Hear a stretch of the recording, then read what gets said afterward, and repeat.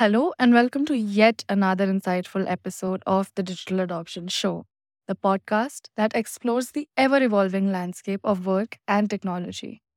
Today, we have a dynamic discussion that is sure to transform the way you think about business strategy, learning and development, and sales enablement. We've brought together two industry experts, Bart Schutte and Tomissa Smittendorf, to dive deep into the art of achieving business excellence through a fusion of L&D and sales enablement strategies. In the rapidly evolving landscape of today's business world, companies are continually seeking innovative approaches to remain competitive. Bart Schutte, the director for digital learning at Saint Gobain, is a visionary in the realm of learning and development. And Tomissa Smittendorf, the director of Sales Enablement Training in the learning and development team with Kellogg's, is a seasoned sales enablement specialist. These thought leaders will share their invaluable insights, strategies, and practical tips for optimizing business performance. So grab your notebook, tune in, and get ready to supercharge your business strategy with Bart Schutte and Tomissa Smittendorf as we explore the fusion of learning and development and sales enablement. Discover how the seamless integration of these two critical elements can enhance your organization's growth, empower your sales team, and ultimately lead to greater success. From do's and don'ts to best practices and real world examples, this episode promises to be a masterclass in achieving business excellence. Let's dive in. My first guest on today's podcast is Bart Schutte.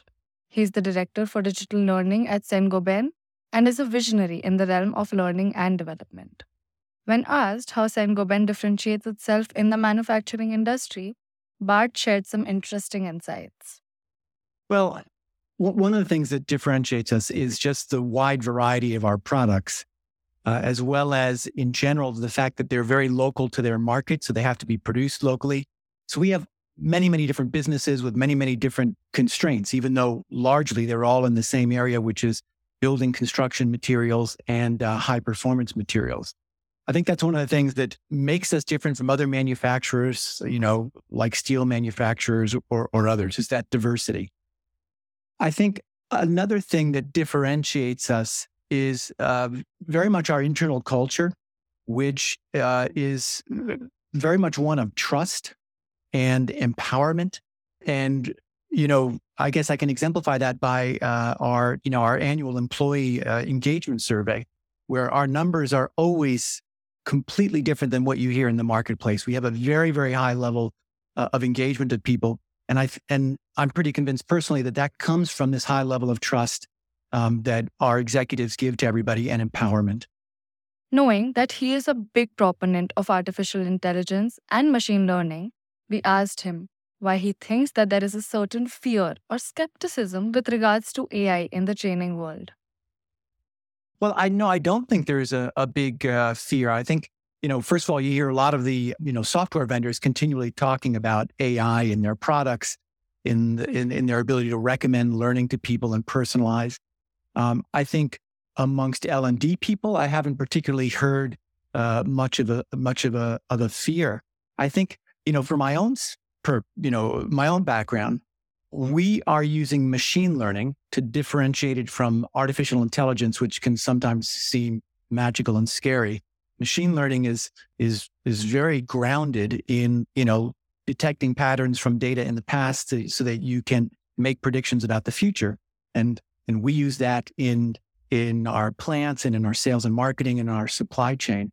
I'm very positive about it. I think it tends to get overhyped in the marketplace, but I'm positive about it as a technology that can help, transform Saint Gobain. And I'll take the opportunity to add that I'm becoming increasingly convinced that the best and first step that companies can take around that is not, as we did, towards machine learning for the masses, but visualization. Because what we're saying is that if you can make data visual so that people can see it and so that it expresses the insights that are in that data, people can make much better decisions. And doing visualization is a lot easier than doing machine learning. Bart comes from a technology background, which got us thinking if he looks at training and learning from a different perspective when compared to other L&D leaders. This is what he had to say. I think it is. It comes from my deep understanding of the technology. So on the one hand, I'm not seduced by technology. On the other hand, I can imagine what technology can do in a way that some of my, peers may have trouble doing. Surprisingly, I'm not a big fan of deploying lots of different technologies around our enterprise. I want to have the fewest possible because users always have trouble learning, new technologies, and you want the experience to be as, homogenous as possible. But so I think it's giving me that perspective to find the right balance of technology for our users. The other thing is because I came from the IT organization within Saint Gobain, I still have all of my contacts back there, and it gave L&D this access into our IT organization that it didn't have before. And it's allowed us to do a lot of things that I know other companies have struggled with. The crux of any organizational development or change management is the people and how they adapt to these changes. Bart had some interesting thoughts on how to get people to change. Well, it's a really good question. And when we began this project with data and analytics, we did this with McKinsey, and McKinsey shared with us a change model that they had that really resonates with me. It basically says, if you want somebody to change, they have to understand, there are four things that have to happen. They have to understand what's expected of them and buy into it, right? They have to buy into the change. They have to, so in this example, I have to agree as an engineer that it would be useful for me to learn data analytics. Okay. I have to then be given the skills to do it, right? So the training. The organization has to support me in what I'm trying to do and not be a barrier. And this is often where our organizational structures get in the way for any sort of transformation. So the organization has to support them in making it easier for them to do the new thing than to do the old thing. And then fourth, and most importantly, is they have to see the people around them doing these new behaviors that are expected of them, and especially the senior leadership. And that's the most important point. When I joined Saint Gobain at the end of 2003, every management meeting would begin by the senior executives going through our health and safety numbers. We had a big focus at that point in time, we still do, on health and safety. Every important meeting began by listing what those safety numbers were and whether we were improving or regressing. And coming from the outside, I immediately understood health and safety was fundamental to Saint Gobain. And so it needs to be the same way. If data and data analytics are really important to us, it has to be something that our senior leaders are talking about all the time, and that they're walking the talk in that when they make decisions, they're basing it on data and not on intuition, right? So that's the most important thing that has to happen if you want to get individuals to change. I think it has to come from many dimensions. So for example, we heavily use the use of champions, across the organization to be sort of on the ground, evangelists about something. But it's critical if I'm not getting the senior leaders to demonstrate, that this is important, then the rest won't really happen. And I guess just on that side of champions, I read an article the other day that was saying that in a study of lots of programs that you had to get your champion network above a certain percentage. I forget what it was, but it was quite substantial in order for it to really have an impact. So that started changing my thinking about how I do this. I have not been building a big enough champion network for some of the things I'm trying to do. Following up on what he said, we thought we'll ask him if he believes that the senior management or mid-level management is where the training community can try to re-emphasize that cultural aspect so that percolates down. Yeah, I think, you can try to do things at a grassroots level, but it will only take you so far, in my experience. It has to come down from the top. And you're right, several levels down. It's not sufficient if the CEO is being one way. You have to go down, 2, 3, 4 levels. And the people there, those middle level managers, they have to be practicing it as well. I was thinking about this the other day and thinking about what it's like when we change companies. and we go into a new company and we have the culture that we carried from the old company. And then we're confronted by the culture of the new company. And there's like a 6-month period where there's this tension between sort of where you came from and where you're going, regardless of whether one is better than the other. It's different. And then you become absorbed in the new culture and you forget about it. And well, that culture, you can't just like wish it into being, right? And so it really does come from the management. It has to be ingrained in them. And, if, you can say the right words, but if you're not walking the talk, it doesn't really have any impact. Changing the flow of discussion a little, Bart then spoke about the significance of employee experience in successful digital transformation. Well, it's obviously very important, but, people approach the employee experience from many different dimensions. There's a lot of talk about learning experience platforms, right? Which are all, good and well. But if people aren't coming to the platform to find what there is to learn, it doesn't really have much of an impact. In our company, what's really important is that the learning be as close to the moment of need, the on-the-job need as possible. And I'm trying to design all of my programs to really be about real things that I have to get, that our people have to get done on the ground. And, so the experience there is more from as an employee, I have a need. How quickly and how good is the experience that allows me to, get the assistance that I need to do what I need to get done and then get it done. And I use the word assistance to not say training because it can come from lots of different places. We've deployed teams over the last couple of years, and we have lots of team spaces and Yammer spaces where people can go and get very quick answers to some of their problems, or get somebody can say, I've got to produce a pivot table, and I don't know how to do this. Can somebody help me? And then somebody else can just quickly click on the call now button, and they've got a meeting and they share their desktop, and in 5 minutes, the problem is resolved. As L&D people, encouraging those environments for collaboration and sharing and employees helping employees, I think is really important, and as important as anything else that we're trying to do. We then unpacked the software KPI piece as well in terms of getting budgeting, which is the ROI. It's about employee engagement, cultural alignment, etc. When asked how L&D leaders can work more towards that when building a proposal for a learning technology, on the software KPI piece, Bart had the most insightful answer. Yeah, I'm trying to think about when we were, making the justification for our LMS, which was a significant expenditure. In my particular case, when we were trying to make these investments, we didn't have these initial ones, the LMS and then some content. We didn't have too much pushback, but I think it was because we had been underinvesting up until then at the group level. And there was this recognition that with digital, we could do a lot more. And also, the LMS was supported because it was going to allow us to better track our regulatory training and things like that.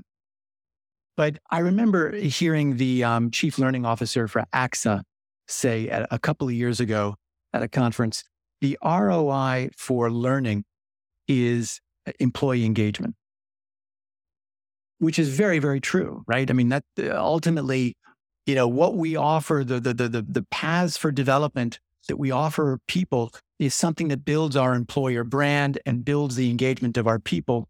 But then it's very hard to make that link from there to, some payback or what cost is justified. I think it also, the justification tends to be, I would guess, very specific to the company and the specific priorities they've got going and their recent history, because there may be some problems they're trying to address. Our last question to Bart was, how can organizations engage their business units in learning and development in order to improve the performance? Let's hear what he had to share.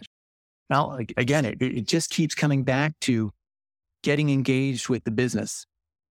The identification of the things that we need to do from an L&D point of view come in either two directions. Either one, L&D has the idea and we have to go sell it to the business like we did in our case of data and analytics. Or we go to the business and we say, what are the priorities? And then together we brainstorm what we can do to address that problem. And the latter is, well, both are very effective. But again, it's really important to focus on not the creation of learning deliverables, and not the counting of hours and the counting of number of people. What is the change we want to see happen? And then focusing on that and reporting on that, gathering the metrics on, is the change occurring? Every time we do that, we get a lot of engagement with the business.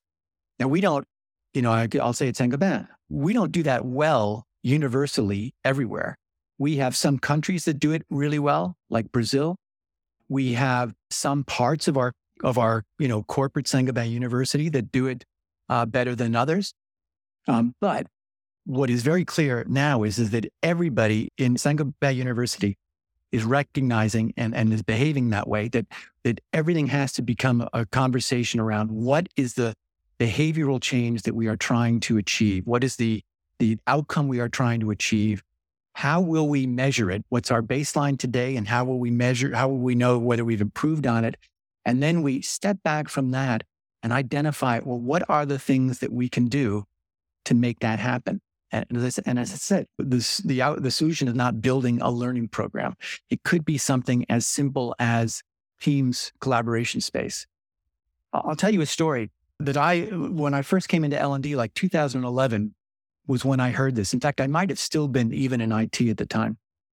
And it was about a big supermarket chain here in France they knew that the way within the fish counter, where they sell fish in the supermarket, that the layout, the display of the fish counter, the quality of that display had a big impact on sales.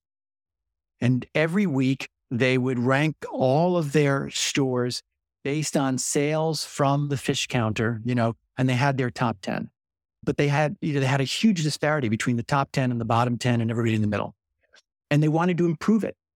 Now, typical L&D organization would have said, okay, well, what we'll do is we'll train everybody to do exactly what the leaders are doing and make that a requirement. And, we would have sort of fixed in stone this one thing and it would have been imposed on people.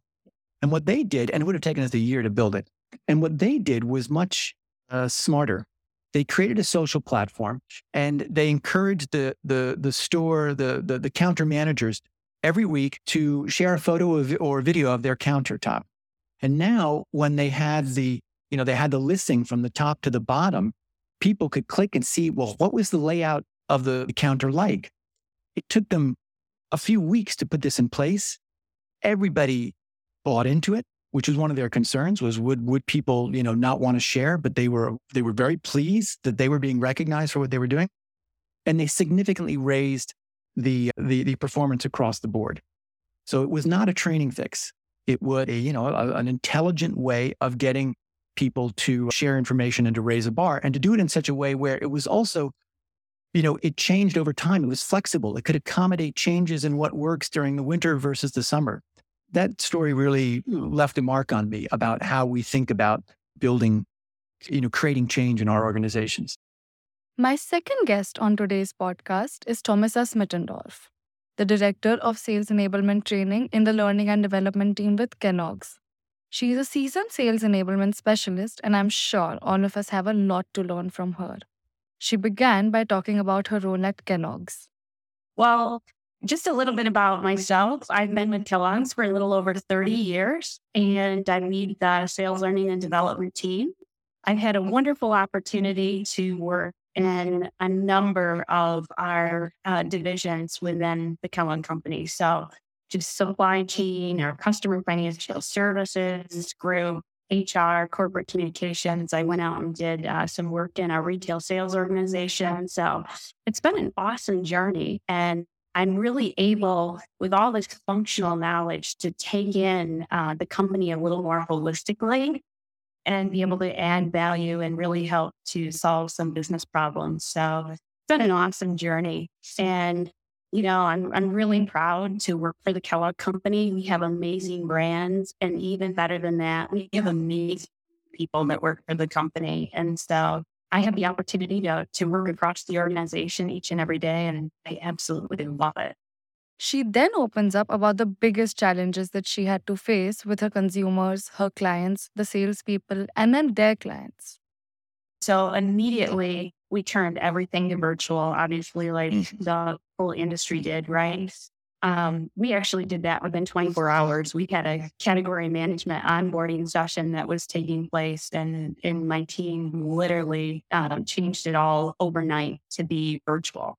So you think back about just all of those things, what we looked at new technology, we implemented new technology to make things just run smoother and be more engaging. And we ventured out and implemented virtual reality, which is awesome in itself. And so we just had the opportunity to look at things in a different lens. And I'm really fortunate that my team has the courage to be able to do this and implement things, right? Following up on the discussion, she then also talks about the obstacles and constraints which she had to face along the way. We were traditional gamers. We didn't have heavily instructional design in doing something like that. But, we were able to work with vendors and leaders in the industry that really, helped us through the process. And, we call it, hey, let's sail forward and let's learn as we go. And it's okay to do that, right? Yeah. We always, after every session, anything we do, we always say what worked well and what could be even better if. And so we go into that with that mindset of we're 90% and go. So we did that with virtual reality. We really broke out to be able to take on new technology, but it's so immersive and it's just an awesome, different way to learn. And when you have kind of the burnout of all the PowerPoints and the Zoom meetings and things like that, it's a great technology to turn to. So you've got to be able to think through, all of the things that are out there, educate yourself and make sure that you take advantage, even if it's not going to be perfect. She then talks about VR and gives us an example of how they have used virtual reality at work. I mean, think about it. You're in a safe environment. So think about if you're a new sales rep that's starting with the Kellogg company, instead of just putting you right out in the retail store and in that environment, you've got this immersive technology that you can leverage. And we can help coach you through. We have a 9-step scorecard process that you learn. And you can be in the store virtually. You're walking through the aisle of the store. You're picking up the frosted flake box. You're turning it around. You're able to do things. It's just such an awesome environment to actually be in because it's simulated just like the grocery store. And so it's just an awesome way to be able to learn. And then we can coach, through the technology. And it's just a really neat, safe environment for people to actually try things, for people to help overcome challenges that they might have or obstacles with store manager, say, for instance. So it's a fascinating way to be able to learn. We were very fascinated with her thoughts, and that led us to ask her to share some of her proudest achievements with us. I've got really 3 things that I'm super proud about. Let me hear. The first thing is implementing our sales learning and development value proposition. And so it all starts with your strategy. It's got to be aligned to the company strategy, to the sales strategy. And it's all about, developing people. And it's the what and the how we do things. And so you've got to have that strategic kind of thought leadership there to make sure that you've developed the right path. And so, the how we do things is really to activate that intentional learner mindset because we want each and every employee to learn, grow, and thrive. So that's our mantra, is our value proposition of what we're bringing, and we build everything from it. And then, so that's the first thing. The second thing I would say is that we have just an outstanding leadership with our executive leadership team. And, they're behind and support everything that we do. They're so in tune with the culture and making sure that each and every employee can learn, grow, and thrive. And I think that's so important. So I feel like I've got a seat at the table. And, I have the support of leaders behind us, which is super important. And then the third thing that I'm super proud of is, just like I said, my team. I'm so incredibly proud of the team and the fact that they have taken and got the courage to fail forward, because it's so important, right? Yeah. You got to trust each other. And in times like this, you've got to have agility to be able to quickly pivot and do things. And so I'm just extremely proud of them. Lastly, she discusses the shift that has taken place in the L&D space and how she thinks the curve will change in the future. Yeah, there's a big shift going on, and you've got to really stay in tune with what's going on in the industry, be able to look forward, understand all this explosive technology that you can take advantage of with this, digital transformation that we're in. But I think the important thing is to have a roadmap. So we've had a roadmap over the last few years, and it isn't the flavor in the month training or anything like that. It's a well thought out journey that our sales force can go through. And it's, making sure that what knowledge, skills, and abilities that you need to really make sure that you're upskilling. And so I think, just being on this journey and making sure that you're developing in the right areas is imperative, because things like revenue growth management, being able to have an omni lens, it's not just about brick and mortar. It's also about, all the online, understanding retail, digital media and things like that. There's a lot to continue to learn and focus on, but you've got to make sure that you're building the right skills along the way. I think it's just continued education around revenue growth management. The dollar has to go further, right? With all the inflation pressures and things like that. And we've got to continue to be smarter and find different ways to do things. And so being able to have that financial acumen will continue to be super important as we move forward. And then I really believe, being able to have that omnichannel leadership will be another area of importance. So it's continuing to just focus in on those really skill building areas. Thank you all for joining us on this enlightening journey of understanding the true potential of people analytics and learning analytics to enhance corporate decision making. Stay tuned as we bring you fresh perspectives and episodes filled with insightful conversations every week on the Digital Adoption Show. We are thrilled to announce that our podcast is now live on multiple platforms, including YouTube, Spotify, Apple Podcasts, Google Podcasts, and much more. We greatly appreciate your support and encourage you to leave a review, comment, or a rating to help us continue delivering valuable content. If you have any questions on the topic, feel free to ask in the comment section below.